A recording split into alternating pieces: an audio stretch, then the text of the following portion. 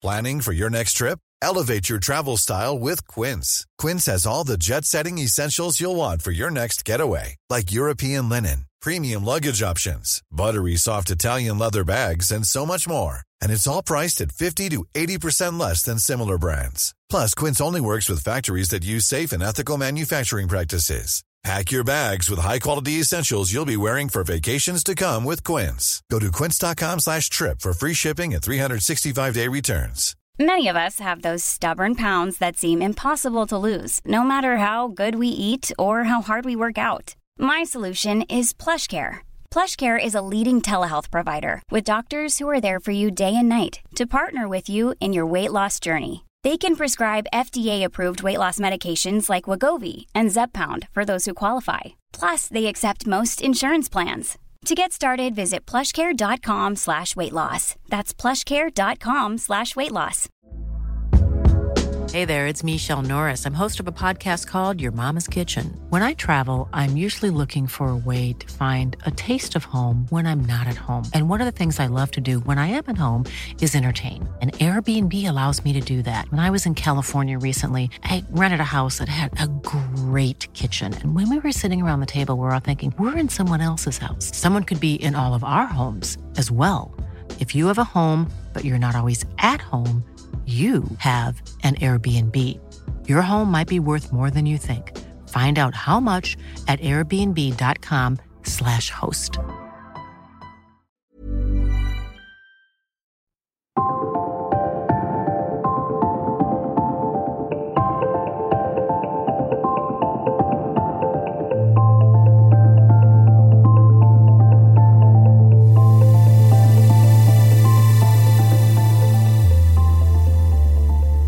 Welcome to Season 4, Episode 7 of They Walk Among Us, a podcast dedicated to UK true crime.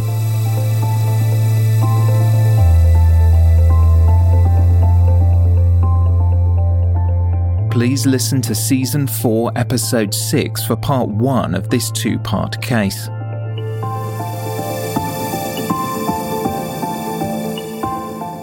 Listener caution is advised, as this episode contains adult themes and descriptions that some listeners may find distressing.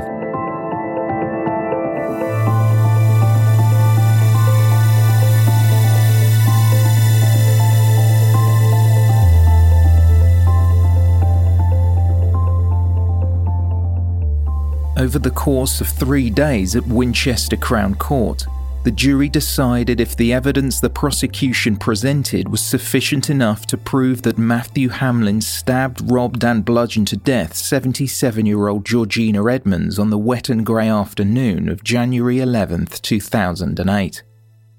Hamlin had been in custody for the past 12 months since he was charged with murder, but always denied his involvement. As he stood in the dock at Winchester Crown Court, a unanimous verdict was handed down. A gasp rang out through court number 3. Tears could be seen in the eyes of Hamlin's family, along with some jurors as they wept following the verdict. Since he had been in custody, his partner Emma White had given birth to a baby boy. Georgina Edmonds' family were in shock and looked visibly upset as they were led from the courtroom by police. Matthew Hamlin was found not guilty.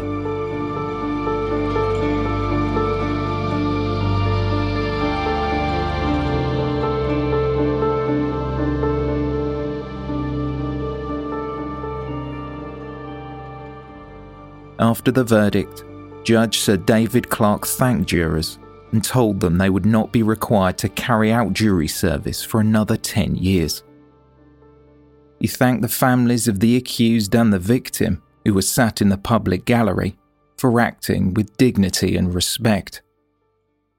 To the family of Mrs. Edmonds, they have the sympathy of everybody in the court for their sad loss and for the stress of the last 4 years, he said. I recognise that stress is not over. Outside Winchester Crown Court, a crowd of photographers and cameramen chased after a black 4x4 transporting Matthew Hamlin, who was now a free man. David Pride, Assistant Chief Constable of the Hampshire Constabulary, gave a statement. It is the policy of Hampshire Constabulary that unsolved homicides are never closed. This investigation will be reviewed in accordance with the criteria set under national guidelines. Our thoughts at this time are with Mrs Edmonds' family and members of the local community who still seek some form of closure and to see justice done. Thank you. Following the pronouncement that Georgina Edmonds' case would never be closed until the person responsible was brought to justice, the press began to ask if Matthew Hamlin was not guilty, then who was, and how would the police catch him? The property had been swabbed top to bottom for DNA, and at the time there was only a partial DNA profile found on the rolling pin, which police had initially linked to Hamlin. Daryl Martin, who had spoken with Matthew Hamlin on the day Georgina Edmonds was killed, believed his friend was innocent. It's hard to comprehend anybody doing such a crime, let alone somebody that I was close to and knew very well. With me, he was honest. He would do absolutely anything, heart of gold, to be honest. My heart goes out to his mother, who's been, dragged through the fences and edges, and her life turned upside down. I feel for Matt, how his life's been turned into utter hell, and I hope he gets all the compensation that he deserves. I feel desperately sorry for Georgina's family and Georgina herself. It's such a hideous thing, I can't even start to comprehend how that must feel. And hopefully they will get justice, but the right justice.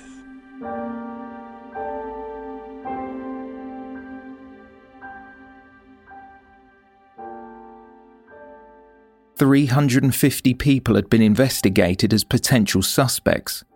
Thousands of members of the public had called with tips. Tens of thousands of pieces of documentation had been generated to aid the inquiry, and the investigation had reportedly cost well into 7 figures, but the case still remained unsolved. Harry Edmonds voiced his confidence in Hampshire police, describing the murder investigation as world-class and saying he had no criticism of their approach. He described the family liaison officers, or FLOs, that supported him and his sister as firm friends. While he did not want to be in court when the verdict was read out and Matthew Hamlin was acquitted, he said, "It may not be immediately, but I feel certain we will one day get justice." An inquest into the death of Georgina Edmonds was held in May 2012, and a verdict of unlawful killing was recorded.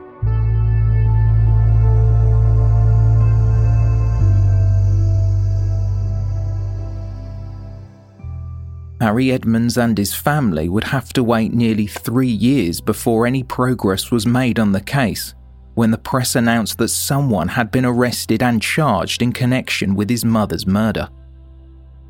The male, who could not be named for legal reasons, was held on remand after appearing at Winchester Crown Court.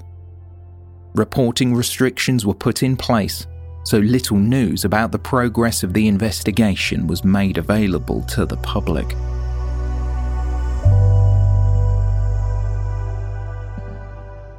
It wouldn't be until the start of 2016, 8 years since Georgina Edmonds had been stabbed and beaten to death, that a second trial for her murder would take place. The staff at Winchester Crown Court could well have been experiencing a feeling of déjà vu, as Matthew Hamlin again stood in the dock. In the past, the double jeopardy laws within England and Wales meant that a person could not be tried for a second time for the same crime.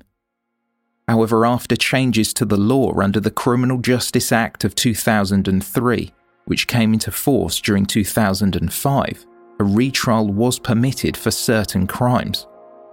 These included murder, rape, manslaughter, and other violent acts such as armed robbery and kidnapping, and all of this providing the Court of Appeal dismissed the acquittal, and a retrial had been agreed by the Director of Public Prosecutions. This change in the law was recommended following a public inquiry into the murder investigation of Stephen Lawrence, a black British teenager who was killed in a racially motivated attack. Sir William Macpherson, who led the inquiry, suggested that if fresh and compelling evidence was available, then a retrial should be possible. While Stephen Lawrence's killers would not be the first to be affected by the change in the law, they would finally face justice when they were sentenced in January 2012, almost 19 years after the crime. Before Matthew Hamlin's second trial, there had been 6 previous retrials which were made possible by this change in the law, and all 6 had led to guilty verdicts. The judge, Mr. Justice Saunders, reminded the jury of the changes to the law, but insisted that their verdict should only be made on the evidence presented at this trial. He handed them some written guidance, which was worded as follows. You are to try this defendant on an allegation of murder. You will decide that on the evidence that you hear in this courtroom and nothing else. You will hear that the defendant has already been tried by a jury for this offence, and that jury found him not guilty. I am telling you this because it will inevitably come out in the evidence. It used to be the law that a person could not be tried again for an offence after he had been acquitted. It was known as the rule against double jeopardy. That rule has been abolished by Parliament, and it is now possible in certain circumstances for a defendant to be retried following an acquittal. The fact that a previous jury has found the defendant not guilty is irrelevant to your decision. You will decide this case on the evidence that you hear in this courtroom only, and decide for yourselves whether on that evidence you are sure of guilt. If you are sure of guilt, you will convict the defendant. If you are not sure, you will acquit him. The presumption of innocence applies to this defendant in the same way as it does any other. You should put out of your mind the fact that there has been a previous trial, except insofar as it is raised in evidence.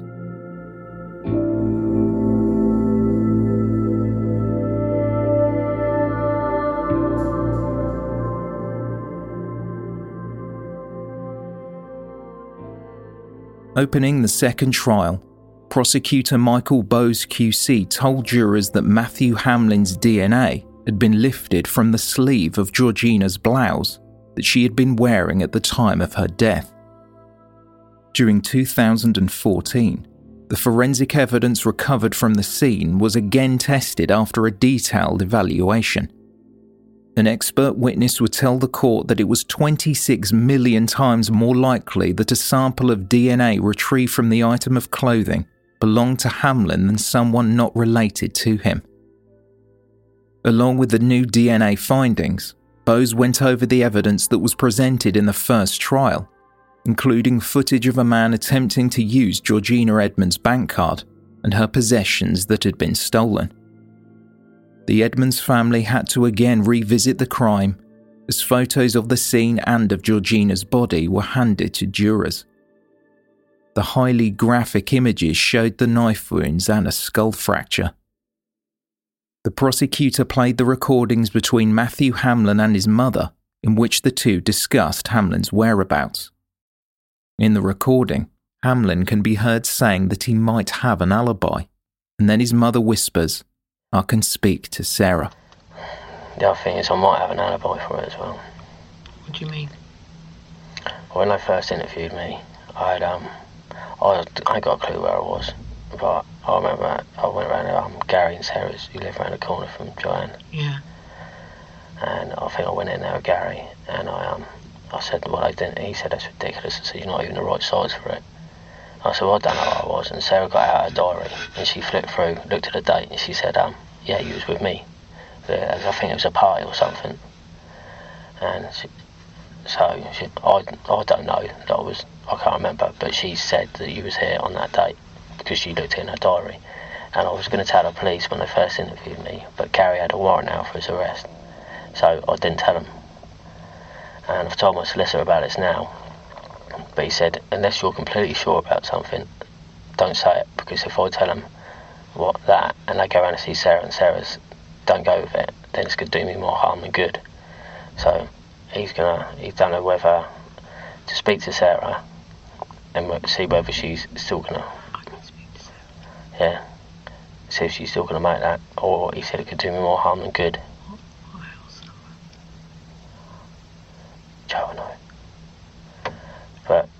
So I said, he said, unless you're not sure... Closing his opening statement, Michael Bowes QC said, "The evidence paints a compelling, albeit terrible, picture."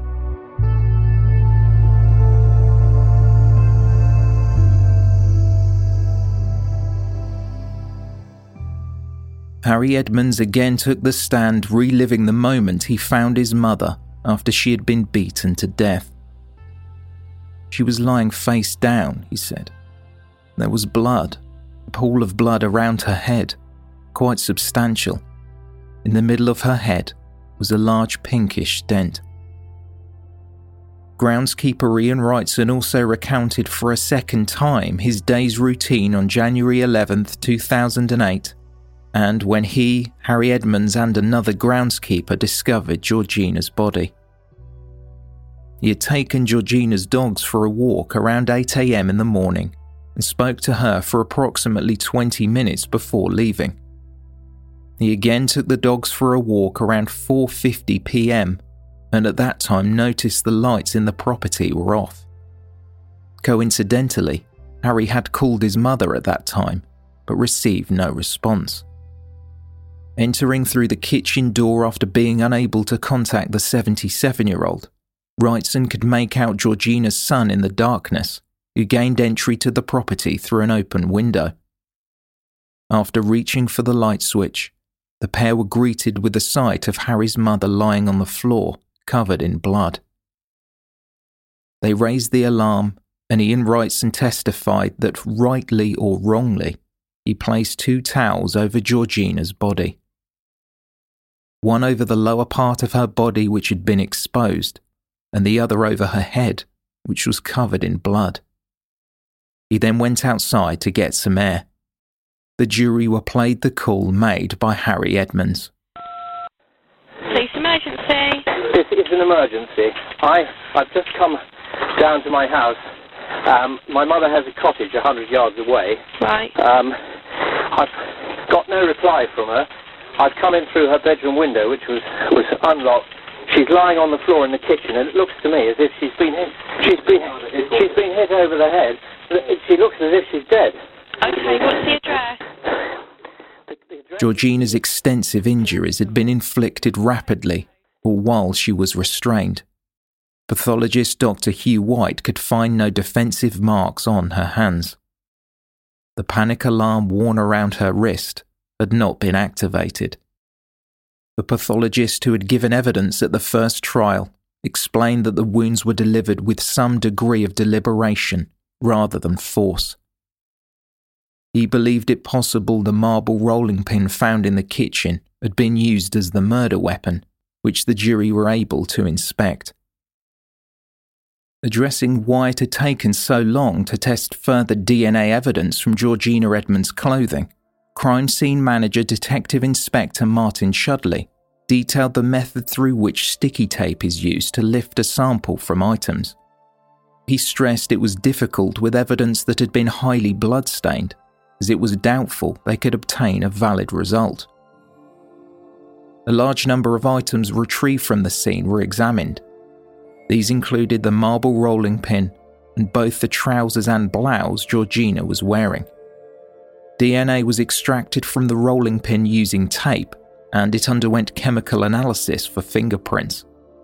Concerning the clothing, Georgina's trousers were tested initially, with 8 separate results revealing a negative outcome. While tape samples were taken from her blouse, given the negative results from her trousers, it was decided that the tape would not be tested. It wasn't until Matthew Hamlin's acquittal, and the case was subsequently reviewed in 2014, the samples taken from the blouse were finally tested. When speaking about the management of the crime scene and evidence, Detective Inspector Chudley told the court that only registered personnel who wore forensic overalls, masks, and protective footwear could gain access so as to not cause any contamination. Counsel for the defence quizzed several prosecution witnesses, as there was a score mark on the sticky tape used to extract the DNA profile from the blouse. the mark on the tape was never identified by Cellmark Forensic Services when the exhibit first arrived at their laboratory in Chorley, and it was alleged by the defence that the tape had been contaminated. This was only realised by a forensic expert testifying for the defence during the second trial, but upon further examination of the archived images of the evidence, taken during 2008 when it was in the custody of the Forensic Science Service, the score mark was visible. The defence questioned further the handling of evidence by Cellmark Forensic Services, specifically Georgina's blouse. It was suggested that contamination may have occurred on July 27, 2010, when Hamlin provided a mouth swab and a hair sample on the same day that the blouse arrived at the laboratory. Also on September 15, 2011, some of Hamlin's clothing was sent to the Hampshire Constabulary, with Georgina's blouse also returning that same day. It was proposed to the jury by the defence that as the exhibits were being transported at the same time, it could very well be possible contamination could have occurred. Michael Appleby, a forensic expert, testified about the evidence and the subsequent results, and was asked if there was any chance of cross-contamination during the 6 years the blouse had been kept in evidence. "I can't conceive of how that could have occurred," he said. Asked why it had taken so long to test the blouse, Appleby explained that the chance of finding something of value was not high enough to prove useful, as it came from the upper part of Georgina's clothing, which would have included an incredibly large amount of forensic material, making analysis difficult. Further testimony was given by forensic scientist Geraldine Davidson, who said, "The presence of cellular material on the left sleeve is, as I might expect, as if it had been deposited during the incident. It is all consistent with one person, and all of it matches Matthew Hamlin." Sonia Marshall, another forensic expert, was questioned about the result taken from the sticky tape, which had been used to retrieve the DNA evidence. She said it was a, quote, "high match probability that the person the DNA belonged to was Matthew Hamlin."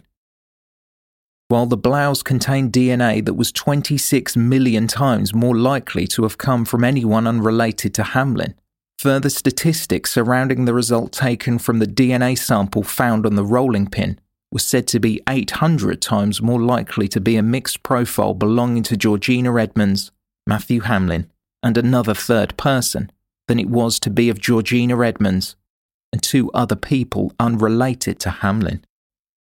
Under cross-examination, Hamlin's defence counsel William Mousley QC, brother to Tim Mousley who had also been defending Hamlin, presented the jury with notes made by the forensic expert in which she wrote that the results were tantamount to a shot in the dark. Further summarising the results, she went on to write, "This is very unsafe and not at all robust. The police should have no illusions that they have the perpetrator's DNA." Sonia Marshall explained that the results extracted from the rolling pin, in which a portion matched Hamlin's DNA, could have matched hundreds and hundreds of people.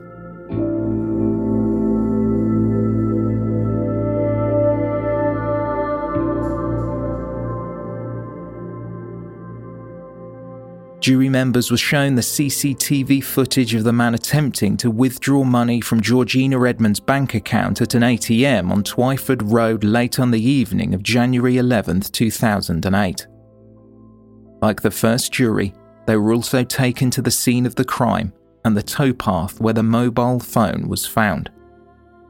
Transcripts from interviews Hamlin had with police were also read to the court, in which he admitted that he owed money for a drug debt and was threatened with violence if he did not pay them back.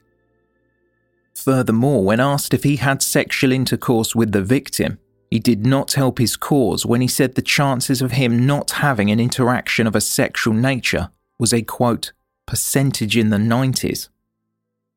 "I don't think anything's ever 100%. Not many things are guaranteed," he said. He repeatedly stated he could not recall if he had been at Fig Tree Cottage on January 11, 2008, telling detectives to move on with that line of questioning. Asked if he touched the rolling pin, he said, "Not to the best of my knowledge." And when pressed if someone else was with him who committed the murder, he said, "No, I cannot honestly account for my whereabouts on that date 3 years ago. I haven't witnessed anyone else murder anyone. That would ring a bell." Millions of people have lost weight with personalized plans from Noom. Like Evan, who can't stand salads and still lost 50 pounds. Salads generally for most people are the easy button, right? For me, that wasn't an option. I never really was a salad guy. That's just not who I am. But Noom worked for me. Get your personalized plan today at Noom.com. Real Noom user compensated to provide their story. In 4 weeks, the typical Noom user can expect to lose 1 to 2 pounds per week. Individual results may vary. Even when we're on a budget, we still deserve nice things. Quince is a place to scoop up stunning high-end goods for 50 to 80% less than similar brands. They have buttery soft cashmere sweaters starting at $50, luxurious Italian leather bags, and so much more. Plus, Quince only works with factories that use safe, ethical, and responsible manufacturing. Get the high-end goods you'll love without the high price tag with Quince. Go to quince.com/style for free shipping and 365-day returns. Hey, it's Ryan Reynolds, and I'm here with Keith, co-star of my upcoming film, If, only in theaters May 17th. Do you want to tell people the big news? All right, I'll do it. Sign up now and you'll get unlimited for $15 a month and 6 months of Paramount Plus Essential Plan on us. MintMobile.com/switch. Upfront payment of $45 equivalent to $15 per month. Unlimited over 40 gigabytes per month. Face lower speeds. Videos at 480p. Active Mint customers by 531.24 get 6 months of Paramount Plus Essential Plan. Auto renews after 6 months. Offer ends May 31st, 2024. Separate Paramount Plus registration required. Terms and conditions apply if rated PG.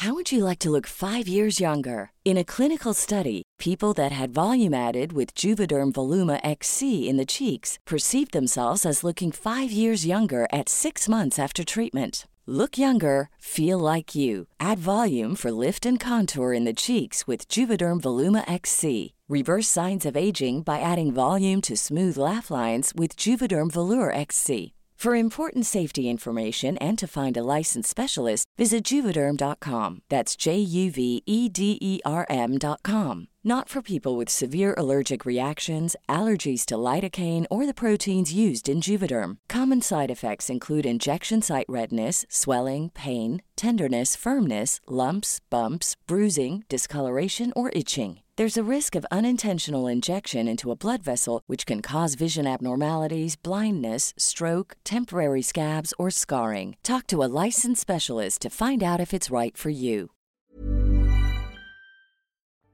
As the defence opened their arguments 5 weeks into the second trial, William Mousley QC pointed to Matthew Hamlin and said, "Take a good long look at him and listen to what he has to say. What possible reason did he have, and would he be capable of these things?" Disputing the accuracy of the prosecution's evidence, he said, "What you are going to hear is whether or not some or all of the evidence will cause those pillars not just to be shaken, but to crumble."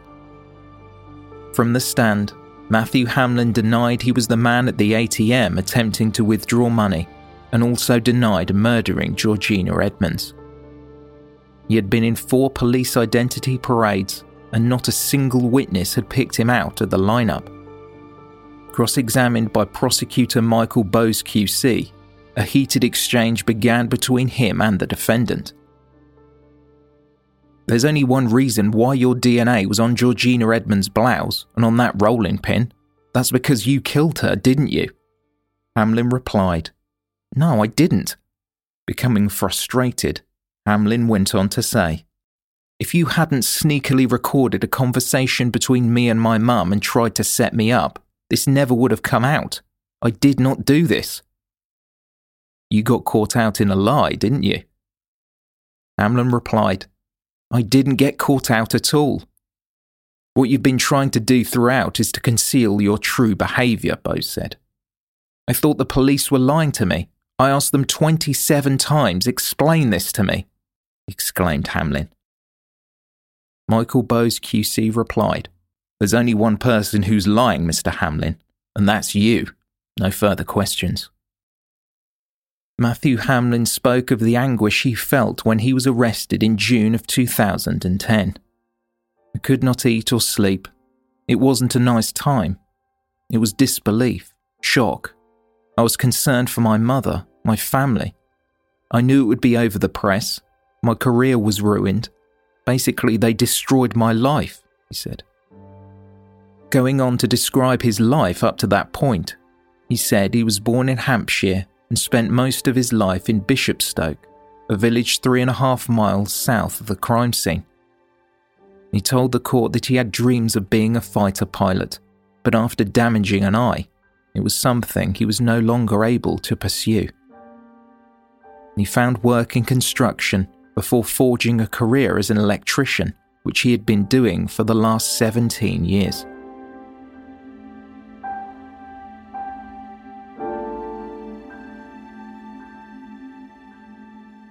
An electrician who Hamlin had done some subcontracting work for denied he had ever seen the defendant wearing a fluorescent jacket and described Hamlin's work ethic as probably the best I've ever known.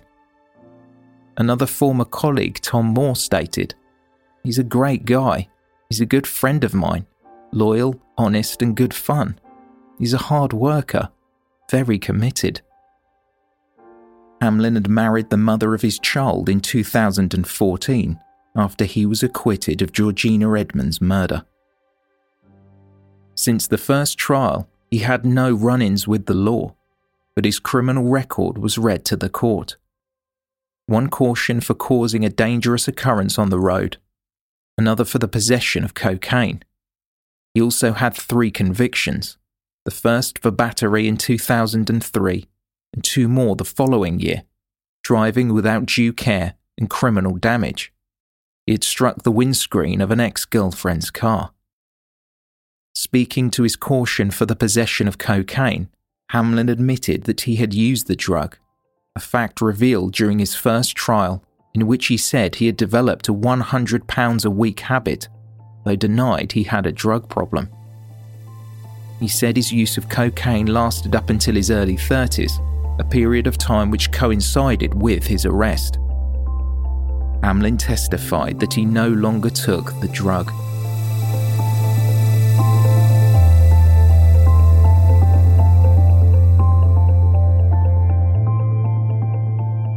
Jurors retired after the prosecution and defense gave their closing arguments.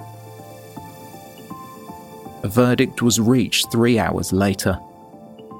In 2012, every juror in the first trial found Matthew Hamlin not guilty of the murder of Georgina Edmonds. 4 years later, on February 23, 2016, he would not be so lucky. Hamlin, a father and stepfather, was found guilty by a majority verdict.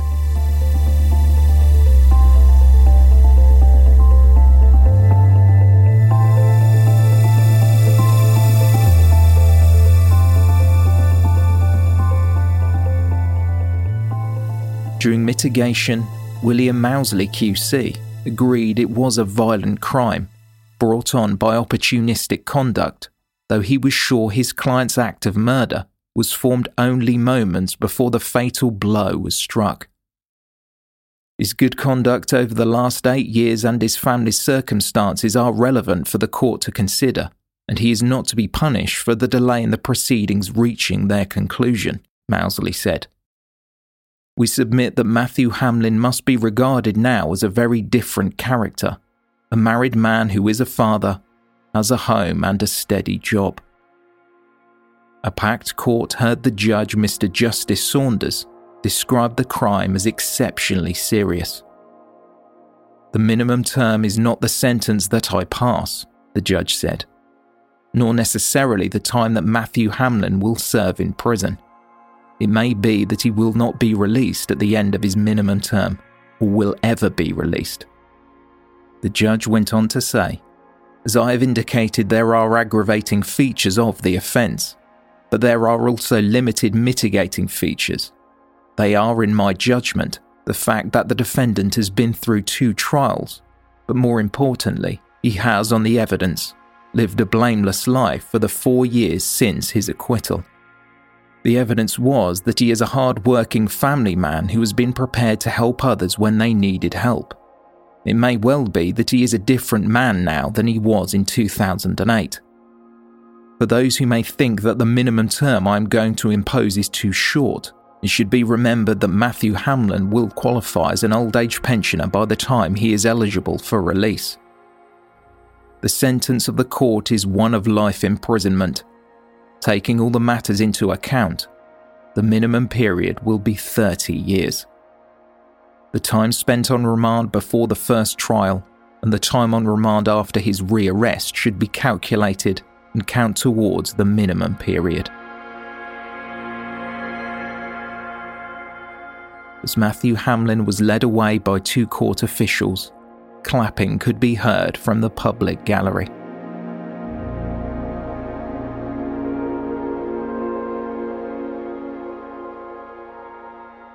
Outside Winchester Crown Court, Harry Edmonds said the case had almost as many twists and turns as an Agatha Christie thriller, but the investigation, which lasted 8 years, was not written to entertain people. I should remind you, Matthew Hamlin stabbed my mother 37 times and then beat her to death with a marble rolling pin.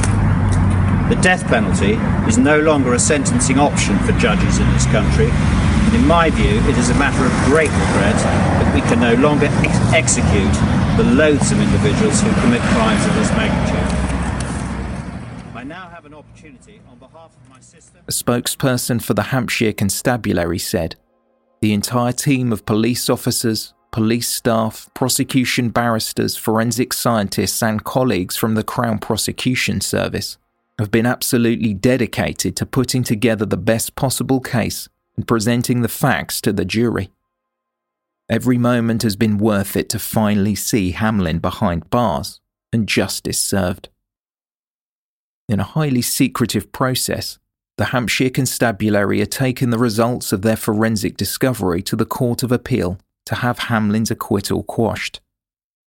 Detective Inspector Martin Chudley was praised for the work he did on the case and would later receive recognition at the Police Federation National Detectives Forum Awards. Chudley spoke to the Southern Daily Echo about the frustrations with the investigation and his determination to find a clear profile in the results. He had continued looking at the forensic evidence despite being told a re-examination was unlikely to work. He was hailed a hero by the Edmonds family. "I get 3 cups of tea now whenever I visit the major crime team. That's enough of a reward for me," he said. "You are there to do a job, to find those responsible and discover what happened, and to ultimately give a family some sense of peace. I don't think there are words to describe how I feel now. Probably just relief. It is just relief and both personal and professional satisfaction that this is a job done." Dottie Edmonds, who had been working as a nurse in Sudan when her mother was killed, spoke of her hopes for justice before the outcome of the trial. "I think I just probably carry it around in a little box somewhere in the back of my head. Always hopeful, but never too hopeful. That we'll get justice, but the whole point is it'll never bring my mother back. That's the thing. And it's good, yes, and we need justice, but it doesn't bring her back." After the verdict, Dottie went on to say, "Nobody deserves their life to end that way, especially Mummy, who was a small and frail little lady who loved her home and was always so happy. Now I'm back in England. I would give anything to have shared my life with her, but all of that has been stolen from me."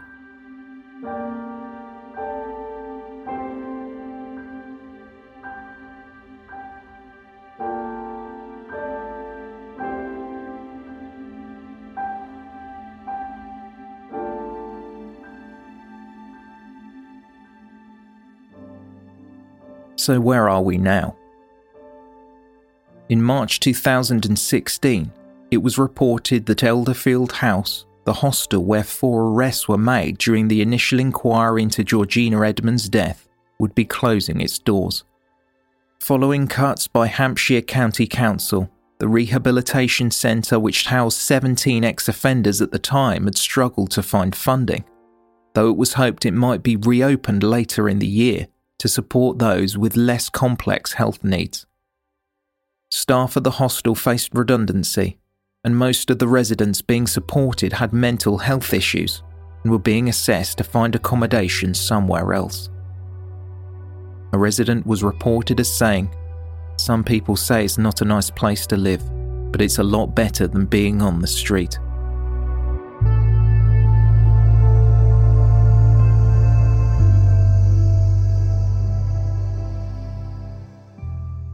After his conviction, Matthew Hamlin continued to protest his innocence. His family built a website that questions the evidence presented at trial, which includes analysis of the footage taken at the ATM. Using the size of the tiles on the floor around the machine, they have estimated that the person in the fluorescent jacket has size 12 feet, but Matthew Hamlin is size 10. They have also questioned why, if the person were Matthew, would he use an ATM so close to his home. Hamlin's family are confident that the DNA evidence used to convict him was contaminated. A representative for the campaign was interviewed and said, "Misinterpretation, human error, contamination and simple laboratory accidents are not as rare as people think. This is especially the case when the evidence is based on touch DNA, so named because it requires only very small samples such as skin cells left on an object after it has been handled." Highlighting the frequency of miscarriages of justice and a £50,000 reward, the representative went on to say, "Many innocent people have spent years incarcerated for crimes they did not commit, leaving the real perpetrators at large. Matthew is a hard-working family man, and the picture painted by the prosecution does not ring true with those closest to him. The campaign is utterly convinced of Matthew's innocence. We believe the reward demonstrates our belief that someone holds a key piece of evidence that will lead to the real killer and Matthew's subsequent acquittal."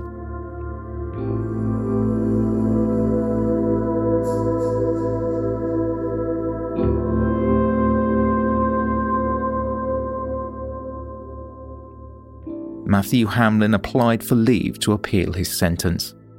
His defence counsel, William Mousley QC, argued that as jurors were told about the first trial by the judge, it may have implied to them that his client had gotten away with murder and strengthened the jury's resolve to convict. Mousley said telling them about the, quote, "irrelevant matter" of the first trial was grossly unfair and made the conviction unsafe. It was also argued that the judge erred when he allowed elements of Hamlin's interview with police, in which the appellant was asked if he sexually assaulted Georgina Edmonds. There was no forensic evidence to suggest this was the case, and William Mousley QC argued it was highly prejudicial to the appellant. Along with Lord Justice Fulford, Mrs. Justice Chima Grubb and Judge Peter Collier QC dismissed the first reason for appeal, explaining that omitting information about the first trial would have led to some confusion for the jury, as the evidence exhibit dates would have jumped from 2010 to 2014, making the need to explain that there had been another trial relevant. While at first they were not given the date of the initial trial, the prosecution suggested that the jury be informed when the evidence of the Blouse came up. This was presented to the jury in the form of media reports, including those from the BBC, to avoid any speculation. On this matter, the judges commented, "In our judgment and notwithstanding Mr. Mousley's able submissions, the approach adopted by the judge was wholly correct. He reached an entirely sustainable decision that the overwhelming likelihood was that the jury would learn or would need to be told that this was a retrial." In regards to the suggestion that the judge erred in letting the jury know that Matthew Hamlin had been questioned whether or not he sexually assaulted the victim, the appeal judges commented, "On the basis that there had been apparent interference with the deceased's lower garments, together with the appellant's cellular material being found on her blouse, the prosecution in our judgment was entitled to pursue the suggestion that this attack might have had an element of sexual motivation. There was a credible basis for that suggestion, and it was one that the prosecution could legitimately explore. The three judges' findings concluded this was, in our view, arguably a strong case, certainly a case that properly went to the jury, and in the result, and intending no disrespect to the skillful and well-ordered submissions of Mr. Mousley, we do not consider that this application for leave to appeal, once analysed carefully, is arguable and is refused. As the proceedings came to a close, counsel for the defence, William Mousley QC, addressed the judges and said, "The only other issue we raise is this. It seems to us putting to one side the fact of a retrial and pushing to one side the date of the retrial. There may be a point of principle here concerning the circumstances in which previous acquittals should be referred to when someone is tried for the same offence again." Lord Justice Fulford replied, "I do not think you can apply for leave to appeal to the Supreme Court on refusal of an application for leave to appeal." William Mousley QC responded, "Then that may be the end of it."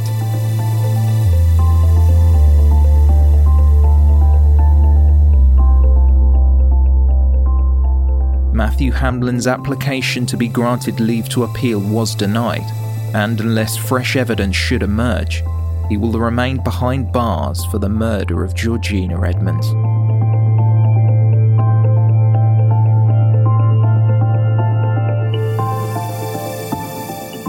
Thank you for listening, and special thanks to our Patreon supporters. If you have enjoyed this podcast, please consider leaving a 5-star review on your podcast player, and don't forget to subscribe so you don't miss an episode. For our listeners in the UK, you can purchase a copy of our book They Walk Among Us, available to order from all good bookshops. For further information, please see our show notes or visit our website at theywalkamonguspodcast.com.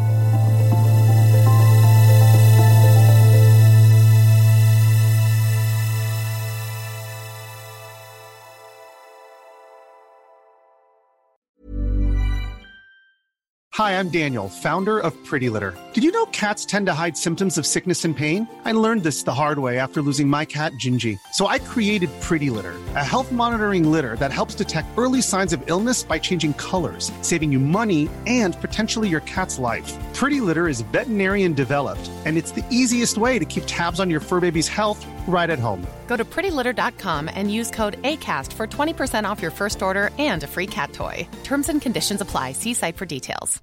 Imagine the softest sheets you've ever felt. Now imagine them getting even softer over time. That's what you'll feel with Boll & Branch's organic cotton sheets. In a recent customer survey, 96% replied that Boll & Branch sheets get softer with every wash. Start getting your best night's sleep in these sheets that get softer and softer for years to come. Try their sheets with a 30-night guarantee. Plus, get 15% off your first order at bollandbranch.com. Code BUTTERY. Exclusions apply. See site for details. Planning for your next trip? Elevate your travel style with Quince. Quince has all the jet-setting essentials you'll want for your next getaway, like European linen, premium luggage options, buttery soft Italian leather bags, and so much more. And is all priced at 50 to 80% less than similar brands. Plus, Quince only works with factories that use safe and ethical manufacturing practices. Pack your bags with high-quality essentials you'll be wearing for vacations to come with Quince. Go to quince.com/pack for free shipping and 365-day returns.